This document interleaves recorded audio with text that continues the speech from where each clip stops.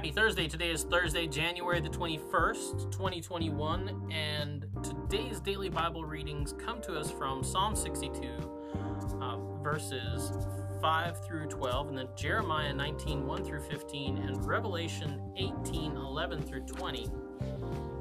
And I'm actually going to look at Jeremiah 19, 1 through 15, and we're going to talk about Israel and Judah getting smashed. So, contaminated pots and pans. What do you do with contaminated pots and pans? Leviticus talks about the difference. It talks about what to do with contaminated pots and pans, and the difference between like a clay pot and a metal pan, right? Like something in Leviticus, it's usually talking about bronze, right? And now one you could clean, according to Leviticus, and the other you couldn't. And I don't just mean like scrubbing up after you made your Sunday pot of chicken and dumplings, and getting all that out. No, this has to do with things that are ritually pure and ritually impure. So Leviticus 6:28 talks about the purification offering made for the purification of things like the priest, and talks about cooking that up in a pot. And it's very clear because it says if this was cooked in an earthen vessel, you got to take that out and smash it. You can't get that out.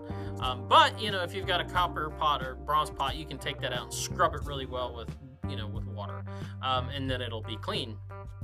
Leviticus 11:33 and 15:12 talk about pretty much exclusively about clay pots and when they've had come in contact with anything that was ritually impure, right? So especially like dead things, or like say I don't know, maybe if it got in contact with like skin lesions or in blood and things like that. The pores of those pots literally held on to the uncleanness. They literally held on to the thing that made them unclean, so they could continue to spread that uncleanness.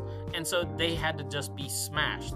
You had to smash them up so they couldn't be repaired, couldn't be used again, and just get rid of them. Well, that's where we are here with Jeremiah talking about what's about to befall Judah and Jerusalem. I think I said Judah and Israel earlier. I meant Judah and Jerusalem. But anyway, so the problem with Judah and Jerusalem here that God has, that he's trying to get them to understand through the prophet Jeremiah, is that they've defiled themselves so much. And as it goes on to say, talks about, in verse 5, that they've defiled themselves with the blood of the innocent. And it's not just that, they worship false gods, done like that. Israel's done that before, but apparently they've taken it a step farther and even participated in, according to Jeremiah, child sacrifice and just this shedding of innocent blood.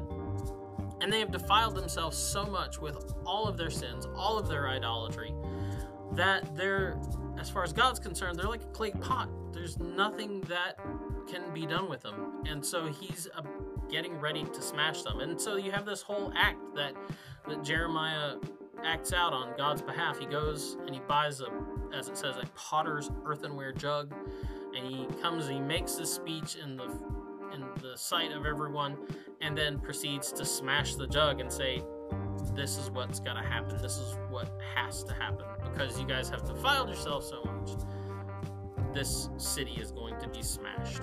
So that is the DBR for today. If you've ever wondered what this whole deal with the potter's jug, earthenware jug is, it's not just about, I don't think, saying that, the city's going to fall. It's about saying something about the nature of the city and why it has to fall.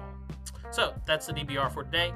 Go out, have a good day, and we'll be back tomorrow. Huggins will be here, and he'll have a great DBR for you as always. Have a good day.